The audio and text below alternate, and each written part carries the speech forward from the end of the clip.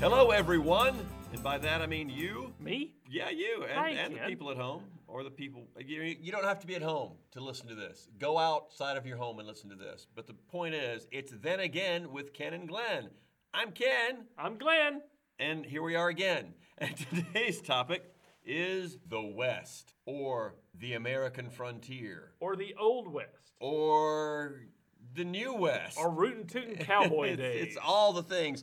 Old-timey times with a lot of dust and Clint Eastwood. So yeah, the West. Well, let's define our terms first. Well, because, that's exactly what I was because going to that's what we say. This just is a did. term that has to be defined. Right, we just because- playfully said several things, but really the concept of the West is a construct of whatever time you're looking back on it from. Exactly. And you know, West, of course, is a direction. Is a direction. And consists, in American history at least, of a series of expansionist policies and activities, starting with the eastern seaboard. You know, to the first people who landed at Plymouth and Jamestown, the West was the eastern border of what's now Tennessee. And I would say, let's even go back a few generations into Europe. What was west to Europe? Well, the Atlantic Ocean. We've gone as far as we can on this landmass. And there are legends, Irish legends about, St. Brendan sailing west to a different land. Right. There are the Norsemen who actually make it to what we call North America today. So even in Europe, even before we get to the United States, for the United States to start having a western expansion, there's always something mysterious, or there's this mystique about the continuation of the European people's migrations when they hit a barrier they couldn't cross called the Atlantic Ocean. What's there? What's out in that ocean? What mystical things might we find? So I think that sort of informs, in some sense, once we start having a, quote, western frontier here on the North American continent, there's still a bit of that magical element of what's out there. What can we go and find that's new and different? Exactly. And, one of the great philosophers on this matter that most people don't know today is Frederick Jackson Turner, who was writing about the turn of the 19th to 20th century. And, of course, that's the time there were still the West that we think of with gunslingers and cowpokes and all that sort of thing, but it was really closing. The West, we'd gone to the Pacific Ocean and had settled, or were in the process of settling, most of the rest of what was then the United States. And what he posited was that it was this drive, this thirst to move west, to take land, to have the freedom, the mystery of it, and the continuous expansion in that direction that had defined the American character from the very beginning. The expansion into the West, the Great West, the mystery, the opportunity, the individualism that it sponsored. And when he was writing, that was about to end. And what he was struggling with was the idea of, once this thing that has defined American character for the last several hundred years is no more, what then happens to the American character? Place, right. And one of the things that has happened to the American character is that it has still stayed within our popular consciousness, and the West is, I would argue, the most mythological aspect of our shared past here in this country. Absolutely. And what Glenn's talking about is Turner's frontier thesis from 1893, and he talks about focusing on those values of equality and democracy and optimism, as well as individualism, self-reliance, and violence. And Absolutely. the violence is a big part of it. And with this, what's going to take its place and how it's become mythologized, there's a writer, David Murdoch, in his American Exceptionalism. When he writes about that, he says, "No other nation has taken a time and place from its past and produced a construct of the imagination equal to America's creation of the West." And that is what has come after the actual, quote, western frontier has ended. Now it's become a West of imagination.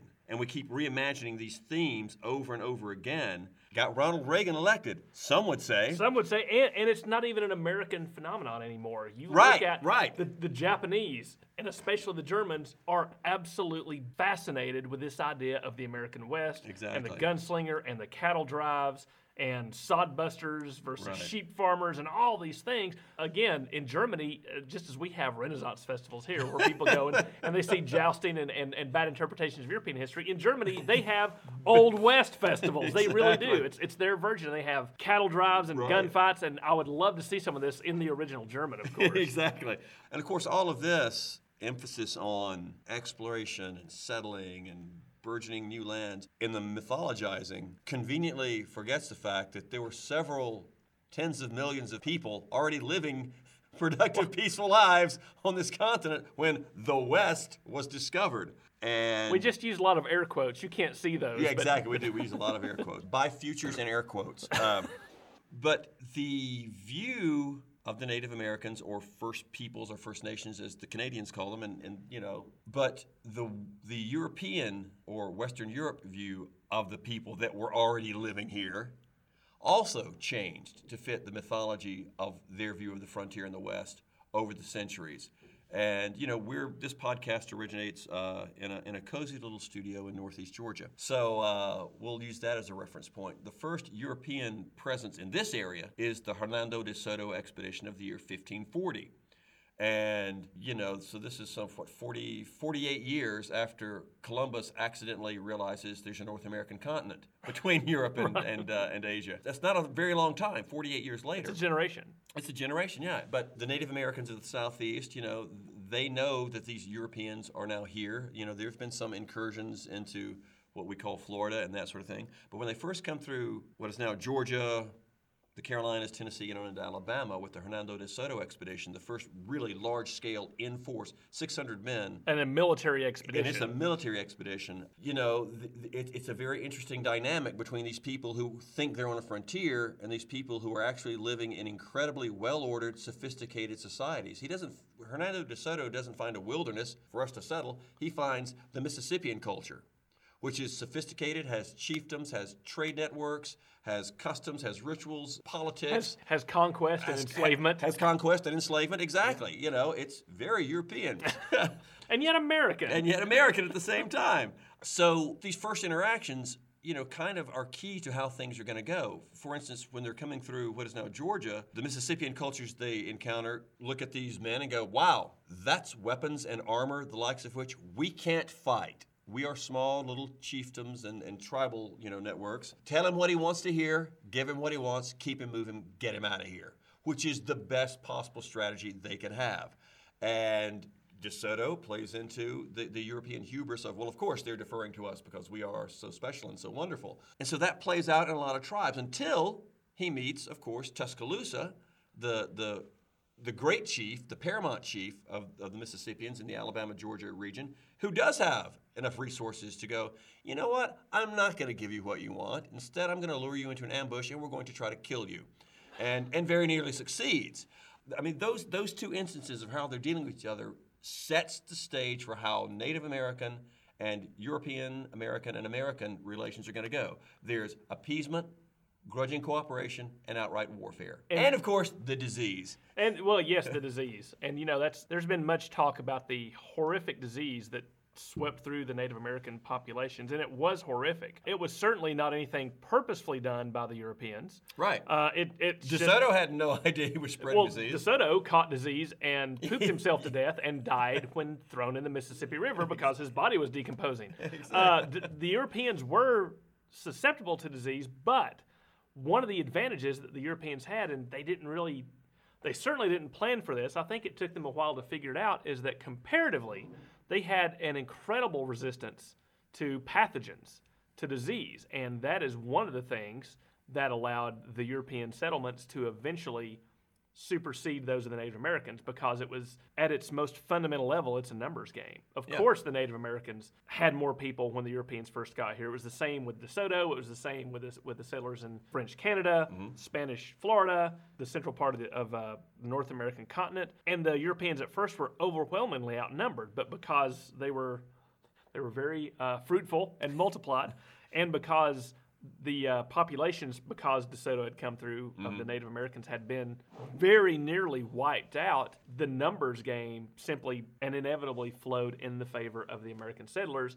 And when you have a lot of numbers, you also have to have a place to put them, let them raise their crops, let them feed themselves. Right. And that's really, again, it's the fundamental level. It's about numbers and it's about land. Because in Europe, there was a gross shortage of land and an excess of labor. In the Americas, it was the exact opposite. There was a vast, seemingly at the moment, infinitely available amount of land and very little labor. And what you say about land and farming also speaks to animals, which is one reason why the Europeans had resistance to pathogens. They had domesticated animals that the Native Americans hadn't. It's the cows and the sheep and the hogs. And the horses and the mules. And the horses and mules, yes. you know, the Europeans had gotten, you know, immune to the poxes that those animals carried. The Native Americans hadn't. Once the Native Americans are decimated by disease, it's easier to coerce them into doing other things. But then these animals are also the key, in the American mind, to the westward expansion. You need the land for the farms, but also the wide ranges for your cattle to graze, and your sheep to graze, and your horse to ride. Wild horses had come up from the Spanish settlements in Central and South America. They'd found their way into the plains. The Native Americans very quickly adapted and adopted and became incredible, astoundingly good horsemen. Astoundingly good horsemen, and a lot of their culture began to be built around horses. We think of a lot of Native Americans being, their culture and society being altered by technology, but it's also, as you say, Ken, it's domesticated animals, and especially the horse, again, in the plains. As you've noticed, we're starting to edge further west as we're talking about the West. We are. When most people think of, you don't think of Northeast Georgia as the West. But it was. It was for a time. And as that frontier moves, the West becomes redefined geographically. The idea of the West has some details that change about it depending upon what people are looking for, the different peoples coming in, what the Native American tribes are that they're interacting with and running into and having violent interactions with. But the idea of the West remains constant. What the West is defined as geographically changes over time. And you know, the nascent United States, you know, they've won their war for independence, and in the, 1780s, 1790s, the West ends at the Mississippi River. So that's the western boundary. The United States has no claims on this continent past the Mississippi River. So no legal claims. No legal claims. But also wasn't really seeking any because, you had Spain and France and Great Britain pretty much had the lands west on the north-south axis. Right. So, there was not necessarily any reason to suppose, even though people might have already started entertaining the idea, but there was no real reason to suppose that the United States was going to expand past the Mississippi River until Napoleon Bonaparte needed money. And Jefferson wanted New Orleans. That's Thomas Jefferson, by the way. Yes, sorry.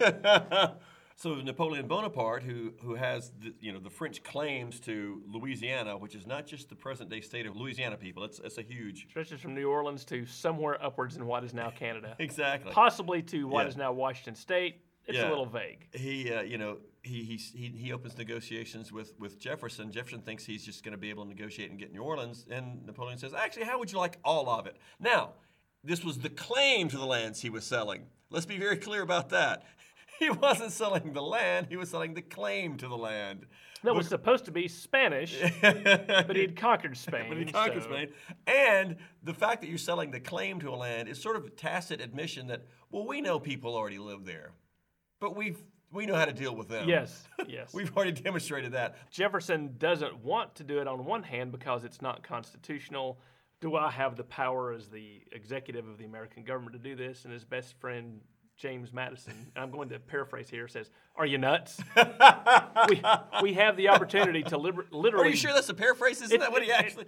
Records are spotty at the best.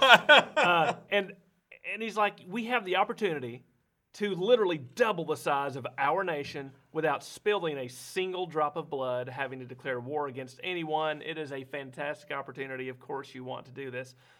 And again, I could go on and on because the way it was funded is absolutely fascinating. I would suggest you Google it. I'm not going to bore you with it, but give the highlights because it is pretty cool. The highlights are that they paid $15 million for the Louisiana Territory. $2.5 million of that was money that was already owed by Americans to the French government that the American government made itself good for. Then the Americans had to go through an English bank to finance the rest. England is at war with France. But the English private bank doesn't matter. It secures funds and pays the French, who it's at war with, so that the money can go to Napoleon. And then the Americans basically owe this particular financing house in England the money. And they do it. It's all perfectly legal and financial, if not incredibly discombobulating. But they do eventually pay it all off about the end of the Napoleonic Wars, so everyone's happy. Britain, the government of Britain, at first says this is totally erroneous, this claim is bogus, and then they realize that the banking firm, which is also important in Great Britain, is incredibly important to Great Britain, and they need to keep it funded, so they decide not to push it too much. It's politics and money, people. It goes all the way back. But once the territory is acquired on paper, of course, Lewis and Clark go out. That's an entire another story, Right. and they're really the first American explorers that not just go to the West, they create it's a core discovery. They're supposed to record things. They're supposed to create relationships and initial interactions with the Native American tribes they run into. They discover the course of the Northwest Passage. There isn't one. Which they discovered. Which they discovered. There's not one. There's not one. Don't keep looking for it. Go to the Pacific, come back, and so the United States size is double. That gets us to the Pacific Ocean more or less, but it doesn't get us everything from the Mississippi. There's this pesky matter of Spanish and then later Mexican territory that really goes from the north part of South America all the way up to what's now around Oregon and Oklahoma and Nebraska and those areas. And we're going to skip ahead a bit. This is obviously very big. And then the United States decides to have a war to get the rest of that under James Polk. And he... Under very dubious circumstances. Very dubious circumstances. As Lincoln said, show me the spot where American blood was spilled on... Yeah, exactly. That's irrelevant. Yeah, it's just irrelevant, Ken. And so one of Polk's platforms to be elected president is, if you elect me president, I will go to war with Mexico and get all that territory. He's elected overwhelmingly. They go to war. You know what? Let's do a quick sidebar here, though, because while there is, of course, this tremendous surge and urge and energy to keep moving west, it's worth mentioning that west wasn't the only direction that there were advocates to drive in. The War of 1812. One of the agendas was let's seize Canada. Well, yes. And this is just for context. And then there's also, contemporaneous with these moves to get those lands west from Mexico, there are many people saying let's also get Cuba. And there are a lot of attempts to get Cuba. So, but it's just interesting that the ones that fall to the side, the efforts that fall to the side are the Canadian or the Cuban, but the one focus that always stays and the one that is achieved is the West. Is the West. Yeah, our American expansion looks in 360 degrees of direction at this time, but as you say, it tends to turn out that it's that westward look. And once we're skipping all the Texas stuff too. Of course, the Texas Revolution, Texas declares its independence. Later on, it wants to join the United States. The Mexican War really starts over that issue. Right. The Americans defeat Mexico in 2 years. And take, in effect, literally what was half of Mexican territory in 1848. Manifest destiny, the idea that America is destined to have the continent from Pacific to Atlantic, is secured, but now it is time to settle that, and then a pesky civil war gets in the way. Right. And there's this huge migration before the Civil War. And this is where we're about to get into this, the popular imagination concept of the West. The wagon trains, the gunfights, the saloons, that all tends to be conflated into one thing.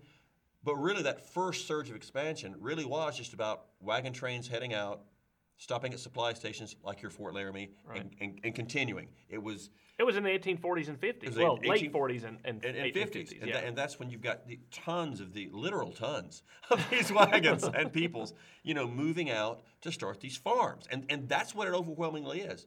As we said earlier, it's farms. It's about it's land. It's land. It's that a version of that still not yet dead Jeffersonian yeoman farmer ideal is still playing out. And of course, it's the towns that grow up are towns that are serving those people that are moving through. And it's ironically later those towns will become the hubs for communication and all that. But it's right there as we're getting towards the Civil War. There's that push to we need a railroad. We need a transcontinental railroad. We now have the whole continent. We now need the most modern way to traverse this continent.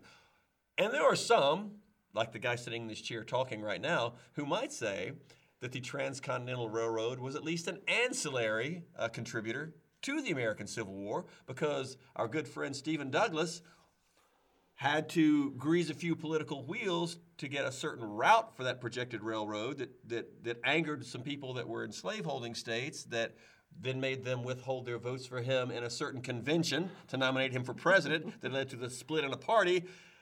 I mean, even the westward, even if you take away the slavery issue, which is huge for Western expansion, even if you take that away, something like choosing the route for the railroad. also becomes this issue that permeates everything and has, unintended consequences in a civil war. It's huge, and where that railroad is going to go, is it going to go on a northerly or southerly route, Right. is not decided before the Civil War. Right. The South secedes, and it becomes incredibly convenient because guess what happens about 6 months after the Civil War starts and the Southern votes aren't in Congress? I propose the Transcontinental Railroad go to a northern route. Clap, hit. Here's a plan to settle the West based on no slaves and an equal division of land. Click, passed. Exactly. And then the South, when they come back in, has to accept all of these new amendments, all of these laws and things like that.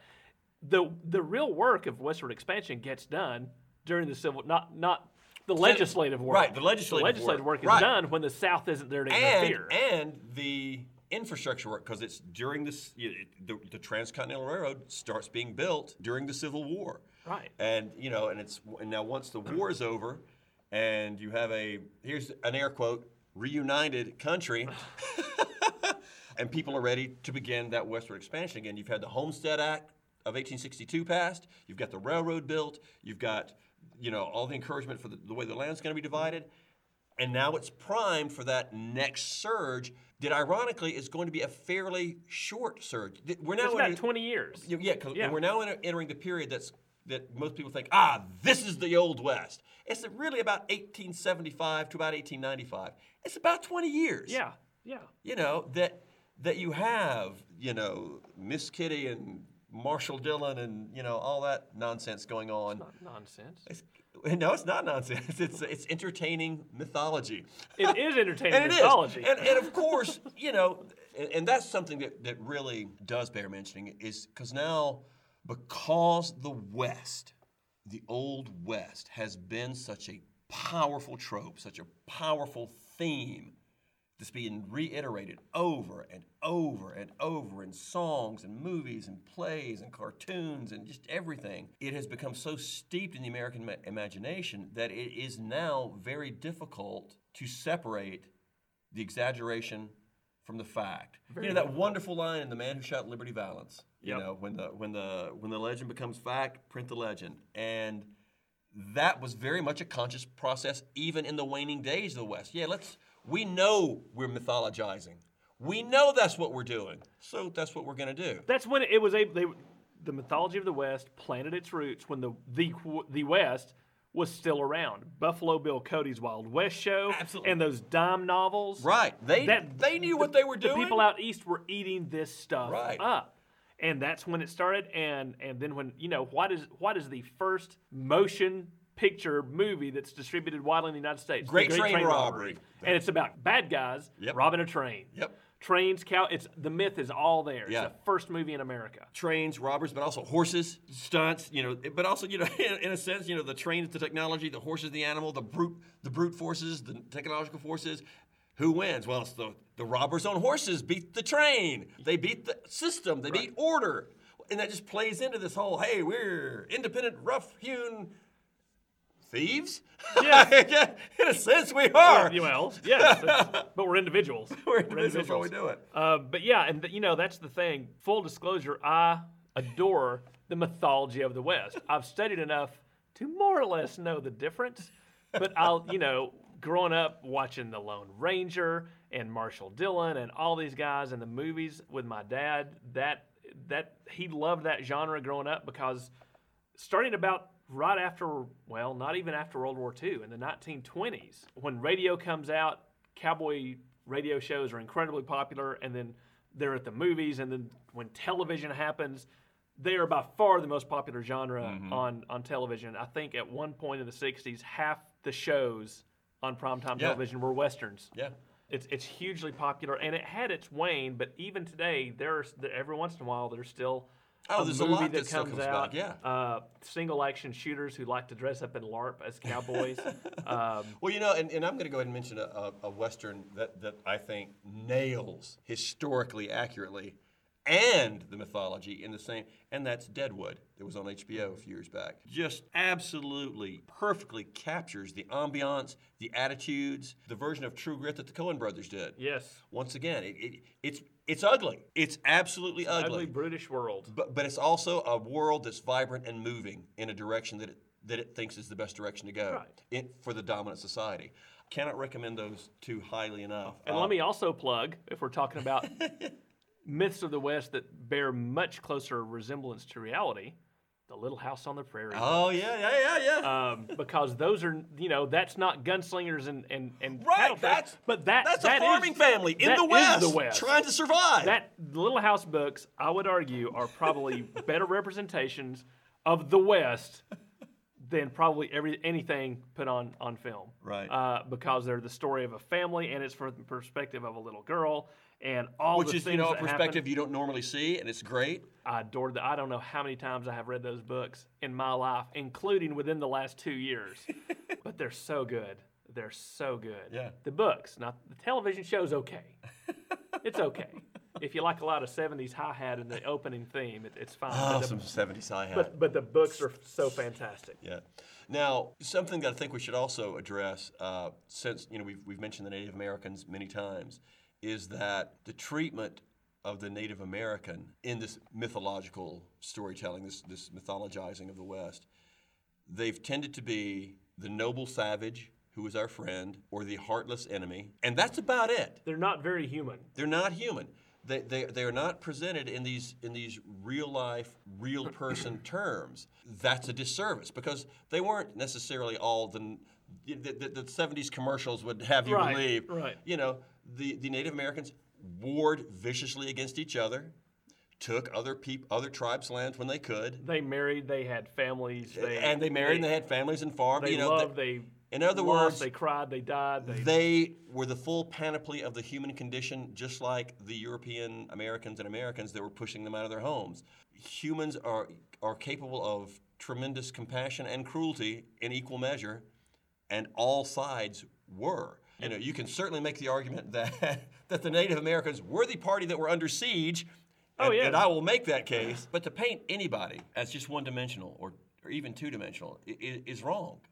Oh, absolutely, absolutely. And they're probably, in the popular mythology, it wasn't until Dances with Wolves that a movie came out that legitimately tried to humanize not only the Native Americans, but the interactions. I would say Little Big Man did some of that.